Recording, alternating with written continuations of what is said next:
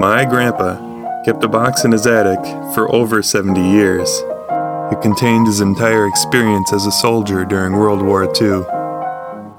These are the letters he sent home.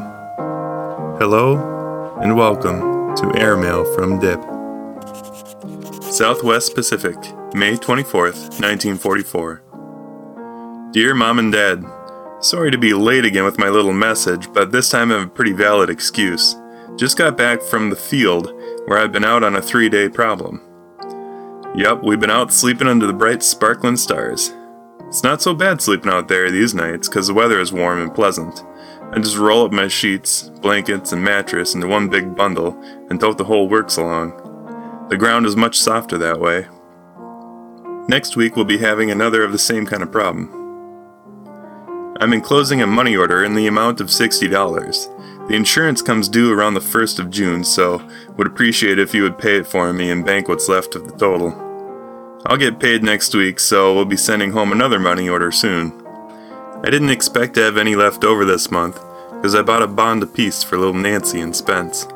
I also increased my bond allotment from $25 a month to $50 a month, so don't be surprised when you notice the change. My Life magazine has finally started to come through. First copy arrived yesterday, dated April 24th, which is not too bad, eh? The Reader's Digest is coming regularly. I surely do appreciate the condensed copy of the Minnesota News you sent me, Daddy.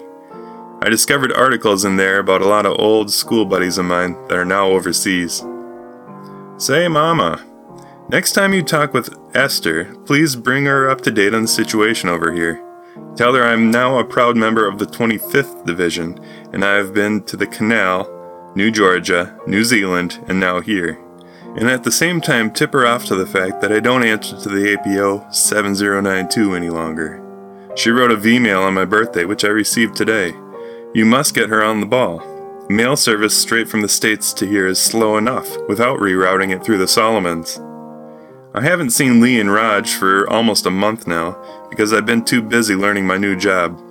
I hope to see them this Saturday night, however. It's possible that the division will have a parade this Sunday, and that will complicate matters. We have movies here almost every night now, and naturally we always attend. Nothing else to do. Next week, we are having Jane Eyre, which is a movie I've waited for a long time. We are still getting our case of Schlitz every month like clockwork. Our PX is doing alright too. We are now buying none other than Whitman's chocolates.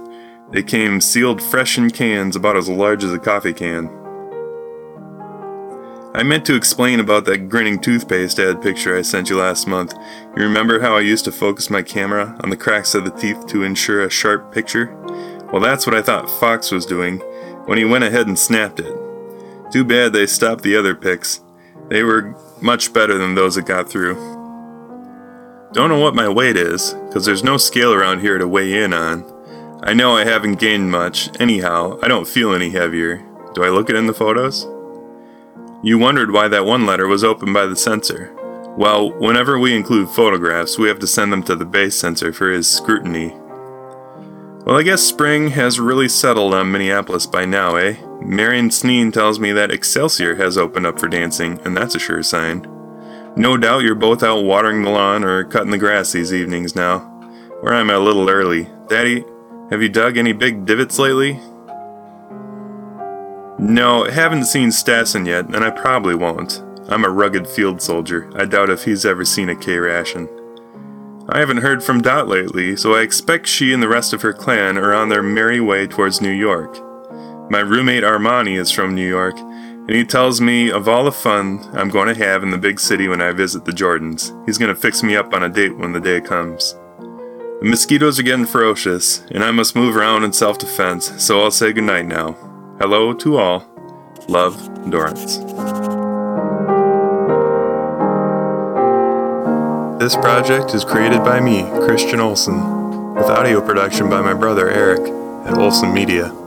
The piano music is performed and arranged by my other brother, Jonathan. For more information, follow along at airmailfromdip.com.